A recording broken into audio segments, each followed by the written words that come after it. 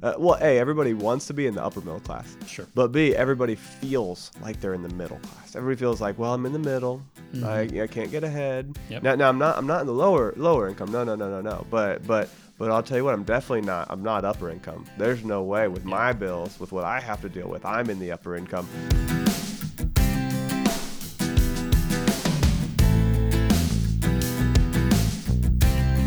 Welcome to Getting Money Right, a show dedicated to helping you achieve financial freedom through education and inspiration so you can be free to pursue your true life's purpose.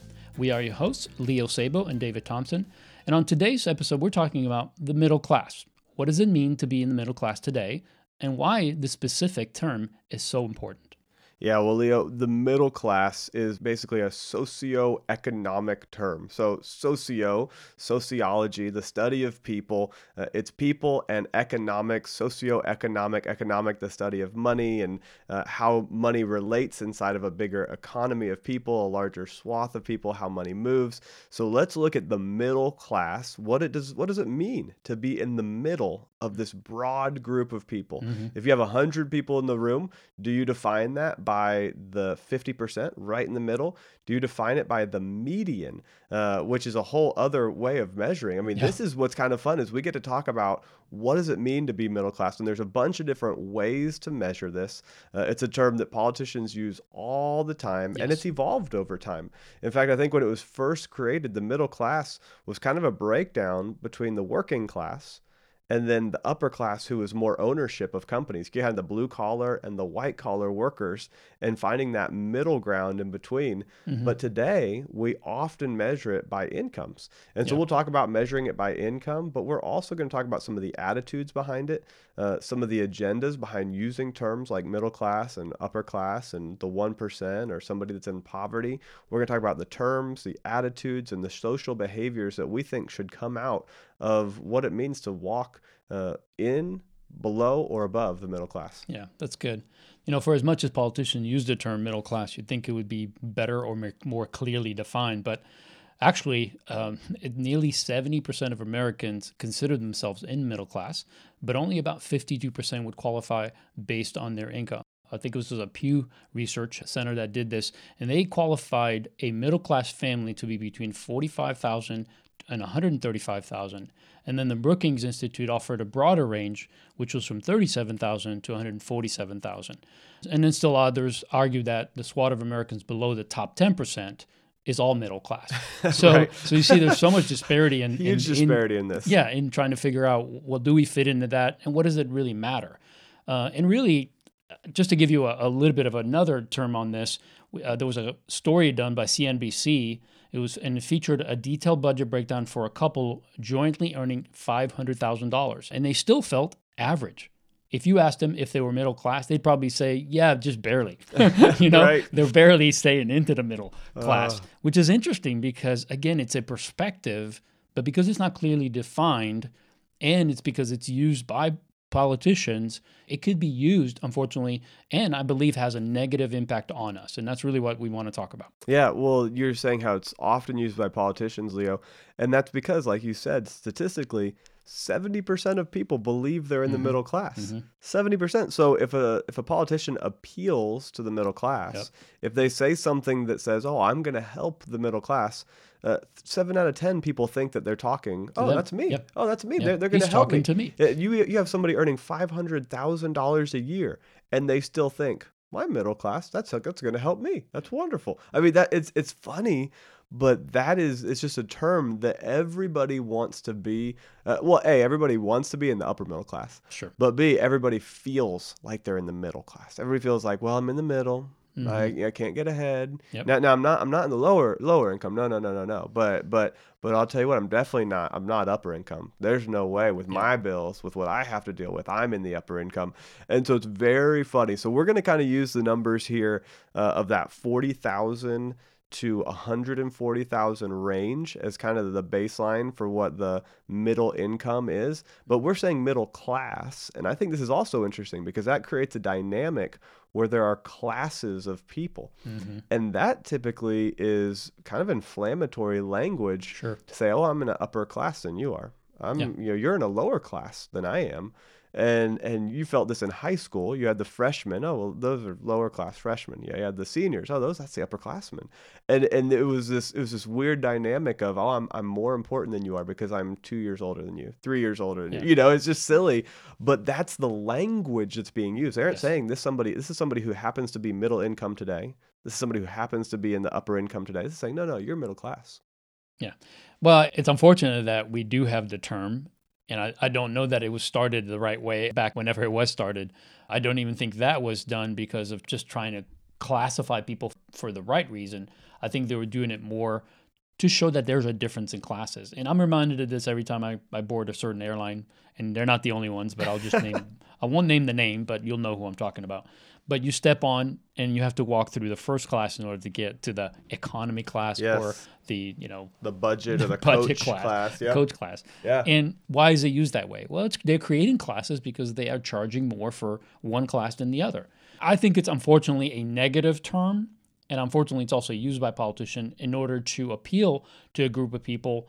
And because the way they use it makes you feel like they're talking to you, I think it's important that we realize that really that term and looping everybody, 70% of Americans into one group, I think it's foolish. I just don't think when I think about them talking to me, the only way they're going to talk to me directly is if they're talking to me directly because they don't know my Right. situation. Right. And I'm not saying that it's, moot and it doesn't appeal to me at all, but I think it's important to understand that when politicians or any entity uses that in order to classify us in different groups, it's really used to discourage and to create discontentment. And I think that's important to understand because when I feel like I am not as good as I should be, then that's going to create certain tensions in my life. It's going to make me behave a certain way. When a financial bind or financial challenge comes my way, and I've just listened to so-and-so say that, the man is keeping me down, something inside of me is going to say, yeah, this car keeps breaking out because I can't buy a new car because I don't make enough because I'm, so-and-so has billions and I know many movements that have happened that causes that. And our desire on the show is not to become political or to push you one way or the other. What we're trying to say is that's just the reality of what's out there. What we want to discuss is how does this impact us today?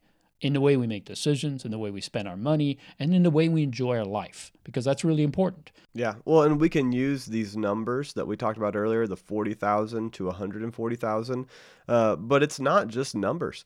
People feel like they're middle class based on different aspects. You might feel based on your income, based on your job type, based on the lifestyle that you're living. That's where this $500,000 couple came in, is they felt based on their lifestyle, they felt middle income. Yep. So let's say that if you did it just based entirely on income, this is according to the Pew Research, they found that 30% of Americans were lower class, that 52% were middle class, and 19% were upper class.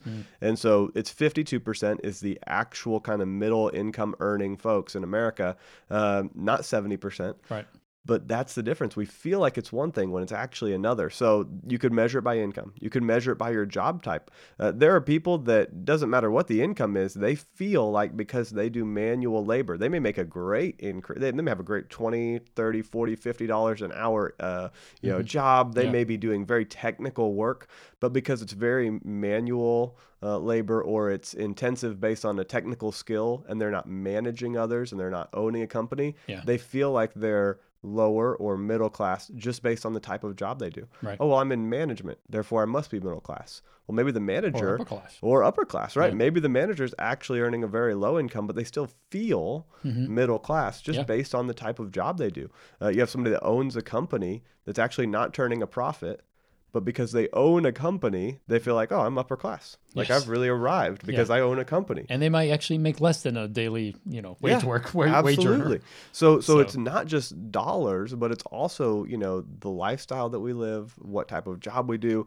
When you look at lifestyle, I think that people in their mind think, oh, well, I don't have a vehicle right now and I don't have a home and, I don't have a lot in savings. Therefore, I must be lower income. Yeah. And there's a feeling there. Or middle class is when you have two vehicles and you own a home and you have medical coverage and Right. savings and you can Yeah. go on vacation. That's what middle class is. We all have weird, different definitions. Hmm. And you can be in a very high income and still feel like, well, just because they're luxury vehicles that I drive and just because I go on 3 vacations a year, it doesn't mean that Yeah. I'm, doing well. I'm still just barely squeaking by. So a lot of it is subjective. Sure. And yet we're going to try to just put some language to this thing and not necessarily deal with the middle class itself, but to deal with the attitudes behind it and the agenda that somebody might be using that term and what their agenda might be. Yeah.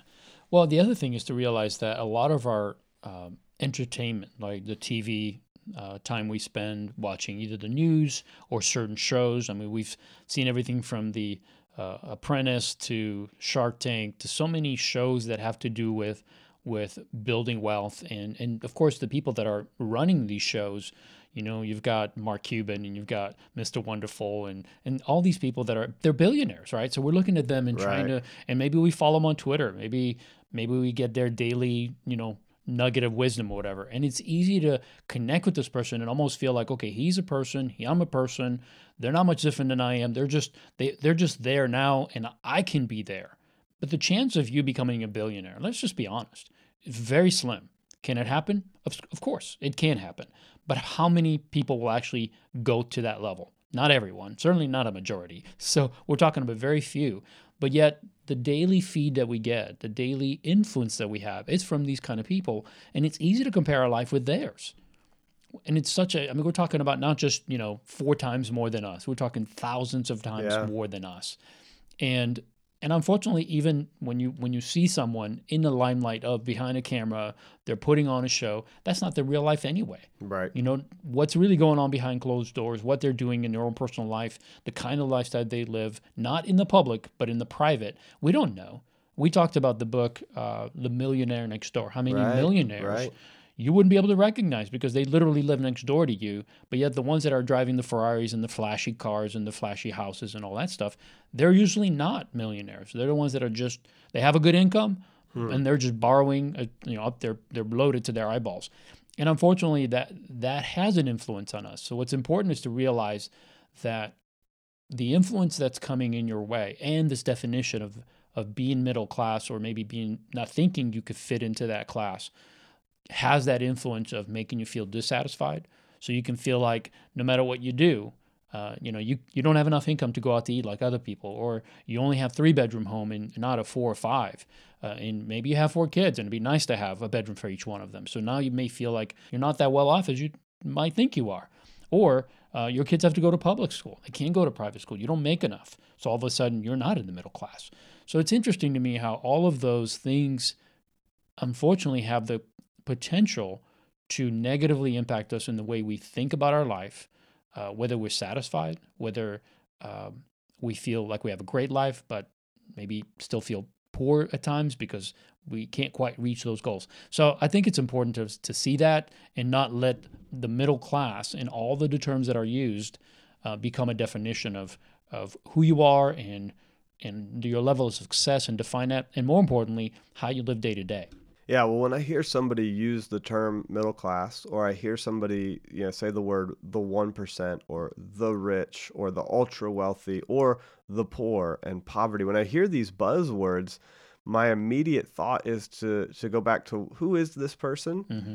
and what's their agenda with this Right. conversation. That's good. Because odds are they don't really care about that individual group of people because they've not taken the time to actually explore who that group of people is. Yeah. They're lumping them together for an agenda that they may personally have Mm-hmm. to make themselves look good, to push through some kind of policy or some kind of idea that they have.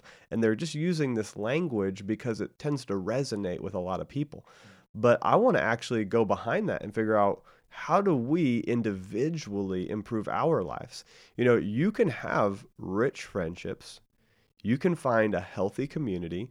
Most people in America eat every day. They enjoy a safe place to live. We're Yeah. not in a war-torn country. We're not worried about the government coming through our doors every single day to take away our stuff or Right. to say, no, you can't own this. The government owns everything now. We can find fulfilling work that we can pursue every day, even if you're in a low-income area, even if you're just getting started on your financial journey. There's upward mobility. 55% of Americans, 55%, they are better off today than their parents were at their same age.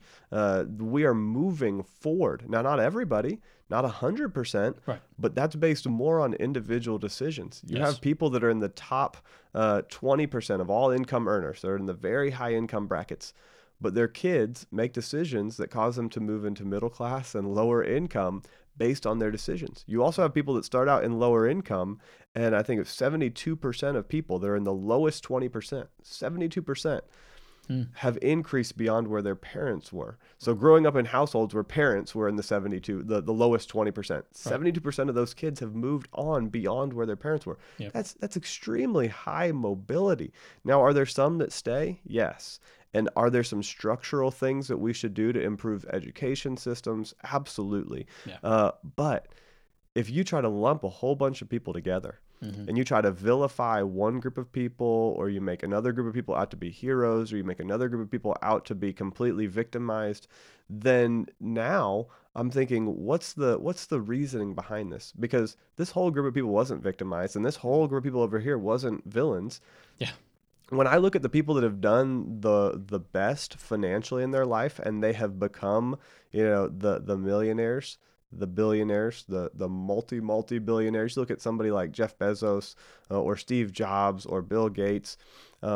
Steve Jobs, he created Apple. And he created some of the first personal computers, Yeah. and some of the first software and programming that went into that people loved. And then you can look at his whole history and his story. He stepped away from the company. He came back and brought in the iPod and sold that to millions and millions of people. The iPod was revolutionary.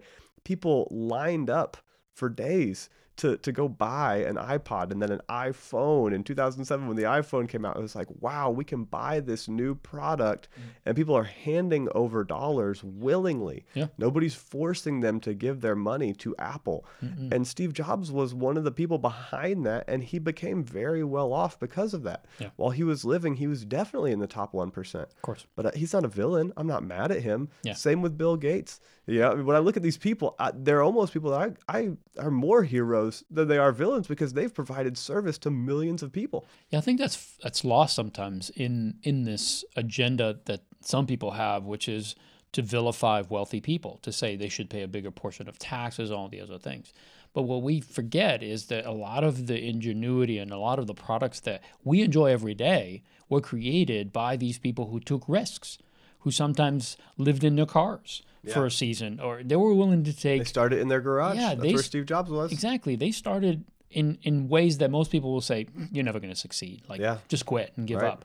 And I wonder how many people have been in those positions, have quit, and we don't have more of what Steve Jobs or Bill Gates or some of these other guys have created.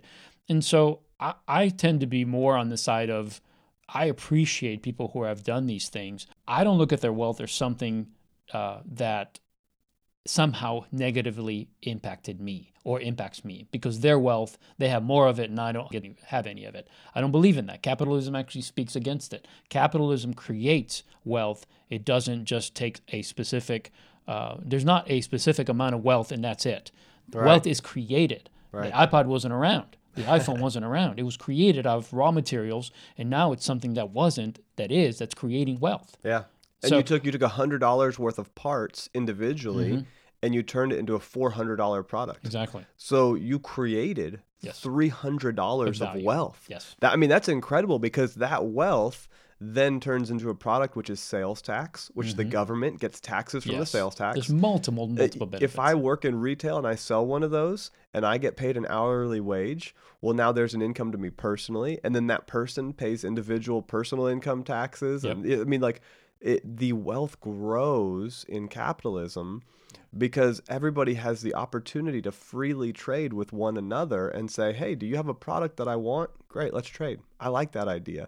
The government doesn't own it all. And so I know we're going a little bit, Yeah, off on a direction but here, it's but important to point out yeah, the fact that sometimes when these people are vilified by major groups that have an agenda, what they're doing is they're trying to say these people have done something wrong. And it's like, no, let's not forget they've done a lot of they've done a good. lot right. And the fact that they were rewarded by exchange of funds from one person who bought their product to them doesn't make them evil. It also doesn't make them evil when they pay less taxes on average than we do because the government allowed it. The government decides who pays how much tax. Yeah. And if they create what they call loopholes, which are just legal ways of preventing taxes from being taken from you because Right. you can use the money in different ways. I mean, I don't know anyone. I don't care if you're wealthy or just, lower income. It doesn't matter. If you're paying more tax than you should, you're the fool. I'm sorry, but that's the reality. Like, why would you pay more tax than you should? And these people are not foolish. They're like, hey, if I can create an incentive to bring jobs to a location and get the state or the government or the city to give me incentive for moving here to help make the transition better, make the move less costly, and give me some margin so that I can get this thing running and successful, then I'm going to ask for those deals. Like, Right. wouldn't you? I Right. would. Well, and they do pay taxes. I mean, here's the Yes. thing, is that even if you're looking at what's called capital gains tax, that is basically where you have invested money and that money then grows because the investment was put into something that grew, that the company grew bigger, that you invested into products or equipment that created more. Yeah. In where it grows, you still pay taxes on that increase, but the tax rate is slightly lower than the average federal income rate. So federal Yeah. income is you get an income. Well, when you get paid $50,000 a year, $100,000 a year, you have tax brackets, and those tax brackets go up. With capital gains, you've already paid taxes on the income, and now you invest that income, Mm-hmm. and then as it grows, then you pay taxes again. Yeah. So you're actually paying taxes a second time most of the time. Now it is interesting. There are ways to structure your income where you only get paid based on stock options and capital gains, and you only pay taxes when you sell that investment. There are ways, Legal ways. but the legal ways around it, Yeah. at the end of the day, there's still going to be taxes somewhere. Sure. And they're legal. So this person is typically finding ways to pay less taxes. That's exactly what I do every year when the tax time comes around. I'm like, what do I need to do to lower my tax bill? Well, all of us do it to a degree. If you think about it, if you invest in a tax deferred plan, a 401k, 403b, IRA, if you do that, you're paying less in taxes than you should. Right. Because some of your income is going to go to this investment, and you're not going to pay taxes until 20, 30, 40 years from now when you start drawing. Right. So is that wrong? Is that morally wrong? Is that illegal? No, of course not. It's a benefit that we get in order to improve our situation. The government says, hey, if you're investing for yourself or you don't end up being, taken care of by the government, Right. we're gonna support that. We're gonna give you the incentive to do it. And in many ways, that's what's happening with some of these companies. But again, going back to our topic, is there is an agenda sometimes by politicians, by different groups that want to use this middle class as a way to create discontent. And moving away from the political side, just from a personal perspective, I look at it and say, how is this making me feel about how I spend my money? Do I feel good about my life? Well, if I'm constantly hearing negative, negative, negative, then I might start entertaining some of that and thinking, that sounds logical. I mean, yes, they got this much and I'm paying this much and I'm barely scraping by, especially if, we've all hit hard times and it's easy to get sucked into that. And what we're saying is, let's move away from that. There's no healthy benefit from that. Let's move away from that and look at how do we manage in a way that helps us to be satisfied, have a satisfied life, come home every day feeling fulfilled, not feeling poor because of what other people say. And this comparison thing, it's just, there's no good to it. I mean, we tell our kids, Right. don't compare yourself to other kids. They're different than you are and all that. And no, we tend to still do it. So it is a temptation to look at others and say, I'm not doing as well. But I think that's a place to start, to just stop that and let's move toward, let's just have our own life and let's figure out how to move forward on our own. Because the research you just shared about people from the 20% being in the lower income, And, in the households of parents in the lower Right. income, 70%, 72% of them moving out of that Yeah. and succeeding their parents considerably. That's a win to me. That's That's so because they cool. didn't focus on the negative. Oh, I'm in this place and I don't have any opportunities. They took whatever opportunities they had and they moved themselves to a better position. And all of us can do that. Right. And then 55% of people that are in the middle class, they end up being better off than their Their parents. parents. So you just see this trend all throughout the system. Is it perfect? No. No. Are there things that we can increase and grow in? Yes. But overall, I think that a level of gratitude and contentment for where we live, if you think about it, in America, if you live in America and you're listening to this podcast, half of the world, a little over 3 billion people live on less than $2.50 a day. Mm-hmm. So Wow. that's like $900 a year in income. Yeah, it's incredible. And if you're in the poverty zone of America, you're living on $20,000 a year. That's 20 times Yeah. that 900, maybe $1,000 that the average person around the world lives on. If you live in America and you have any kind of running water, any kind of electricity that you're connected to, Mm-hmm. if you have a roof over your head that isn't just tin sheets, like tin metal, Yeah. kind of lumped on top of each other, or mud that's been constructed over your head. I mean, if you have any kind of indoor plumbing, let alone air conditioning, where you would Mhm. actually control the air around you, I mean, that's just crazy in some countries. Like most people, half the world live on less than $2.50 a day. If you are not worried about your next meal, then you should have a deep gratitude. And actually, what should shift is not trying to pursue the billionaire and trying to become like them. Although, yeah, I mean, why not emulate and learn and grow? Yeah. But you shouldn't be saying, how do I compare my lifestyle to this billionaire or this multi-millionaire? How about I take what I've been given and I grow it and I learn and I add to my skills and I Yeah. learn how to serve others. And then I take a step back and I go to the people who have less than I do and I help them. And I take somebody who earns $2.50 a day and I help them earn $5 a day, and I've doubled their lifestyle.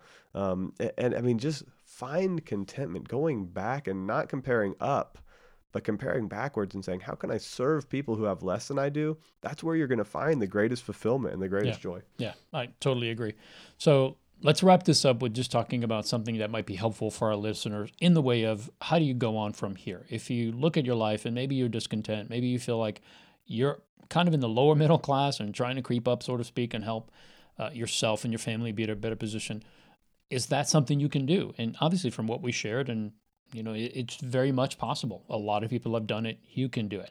But how do you do it? Yeah. Like, what's the thing that's going to help you to get yourself from where you are to a better place? If you are in a place that you're not satisfied with, or you're just somewhat discontent and dissatisfied, let's say you're just like, man, this stinks, I don't want to be here. How do you go to the next place? How do you move up? Yeah, well, there's one tool that is better than almost anything that I know of, and that is for you to put a budget in place, Mm-hmm. for you to have a plan, for you to actually structure and say at the beginning of the month, I know I'm going to earn this much. And so I'm going to spend within that, I'm going to spend less than I earn, and actually planning what's coming in and what's going out, having a very clear picture. And Ashley and I still do this every month. And even just a couple of days ago, we did it. And we pulled our physical receipts from what we call our monthly spending category. And that's gas and groceries and date nights and a few other miscellaneous things. It's not everything in our budget, but we went and actually pulled physical receipts and tracked and said, okay, did we stay within our grocery budget? Yes. Okay. Did we stay within our automobile gas budget? Yes. Okay. Did we stay within our spending for date nights? Yes. We had a plan, and then we tracked and we stuck to it. This helps you to spend on what's actually valuable to you, not just based on social and peer pressures. Yeah, because good. there's always going to be people that say, hey, you should spend this, you should buy this, you should wear this, you should go here, you should do that. Yeah. And if you say, well, I already have a plan in place, and I'm going to live on my plan, on my values, and I'm going to define those values Right. before the month begins. Yeah. This is one of the best tools for you to grow in your finances. Yeah. Another thing to consider as you're putting a plan like this in place and managing it is to think about the goals that you have, right? I mean, if you don't have any goals, you're not going anywhere. You'll probably end up at that place, wherever that is, but you have to have a goal. So part of putting a plan together is that you have a goal. Maybe your first goal is to get out of debt. It's maybe to build an emergency fund. Both of those are worthy goals that most people should be reaching and attaining. And once you do, your life will be completely different. That's not a dollar amount. It's just a position of not owing anybody and having money in the bank for emergencies. Just those two alone will make your life so much better, so much more peaceful, and it just gives you that joy of knowing everything's going to be okay because you're prepared. But another one is also lifestyle creep. And by lifestyle creep is this notion that as you get an income bump, your lifestyle also goes up equally. So no matter how much money you make, going back to the example of this couple that made $500,000, they allowed lifestyle creep to get them to the point where they're spending everything they're making, maybe even beyond that. That's how debt is added to a family, is because they live beyond their budget and now they need credit cards to get through emergencies. So if you have lifestyle creep, the thing to do is to realize that creating margin between what you're bringing in and what's going out is the best way to get to financial security and eventually building wealth. But this lifestyle creep, the only thing you need to do is have a plan in place to see when that income comes in. I remember whenever we would get an increase in pay, Natalie and I, we would sit down and we knew exactly after taxes how much net gain we would have per month. And if it was $200, then we'd sit down and say, okay, what do you want to do with it? And we always had a desire to increase our margin. So the first thing we said, okay, 50% is going to go to savings. And the other 50%, we divided up between 2 or 3 categories that we felt we wanted to have a little bit more money in. Maybe we wanted to increase our vacation, maybe eating out or date nights were a little bit smaller than what we would enjoy. But now that we had a slightly bigger income, we felt like we could afford to bump those up a little bit. And I think if you do that, then what happens is as your income grows, but your lifestyle doesn't keep up pace with it, it creates a margin. It creates this gap. And as that gap widens, you can take actual cash and create wealth. Starting a business, investing in real estate, buying some mutual funds, whatever you can do with that. Now it takes you from just living to actually building wealth and eventually having a more secure financial life. Yeah, that's exactly right. So what I would recommend is that you get this platform in your life today. You create this budget today. You can do it on paper. You can do it in an Excel sheet. What I recommend is that you go to leosabo.com and that you click on the resources tab, and under resources, you can download a budgeting Excel sheet for free. You can watch videos on how to build a budget. And if you actually just wait on the web page for about a minute or even probably 10-15 seconds, a link will come up and it'll say, take the budgeting course. And you'll actually get a course that walks you through creating a budget that you can live on. If you have this plan in place, it does all of these things. It helps you have a clear picture of what's coming in and what's going out. It helps you set your goals. It helps you avoid peer pressure. Helps you avoid lifestyle creep because you know how much is coming in and you know where to stop spending and create more margin, more savings in your life. So go to leosabo.com, download the resources and the tools. We love that you're spending time with us on this podcast. Take a minute and right now open up the app and scroll down to the very bottom if you're on an iPhone and hit the 5-star button. If you think this episode and this show is 5-star worthy, hit the 5-star button. If you're on Castbox or if you're listening on an Android device, usually you can heart the episode or you can like the episode or you can give it a thumbs up. You can often comment on it. Please comment on the episode. Please go on to Facebook. Go on to Instagram. You can find Leo Sabo. You can find David Thompson. You can search Getting Money Right. If you just go to Google and type in Getting Money Right and come up with our podcast, find us, interact with us.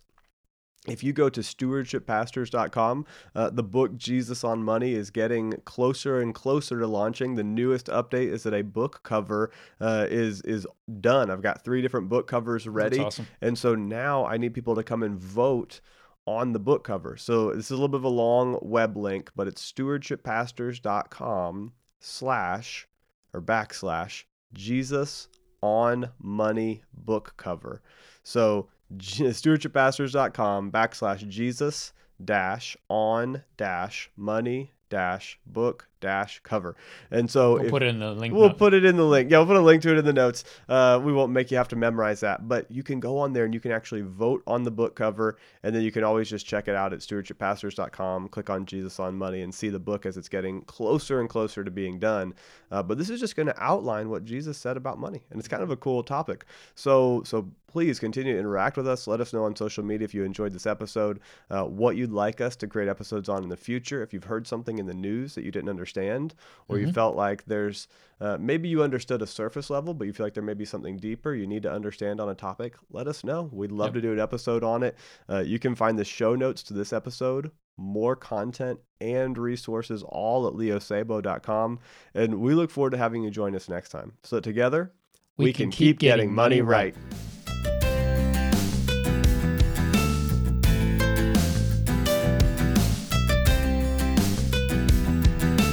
There's one tool that is better than almost anything that I know of, and that is for you to put a budget in place, for you to have a plan, for you to actually structure and say at the beginning of the month, I know I'm going to earn this much, and so I'm going to spend within that. I'm going to spend less than I earn.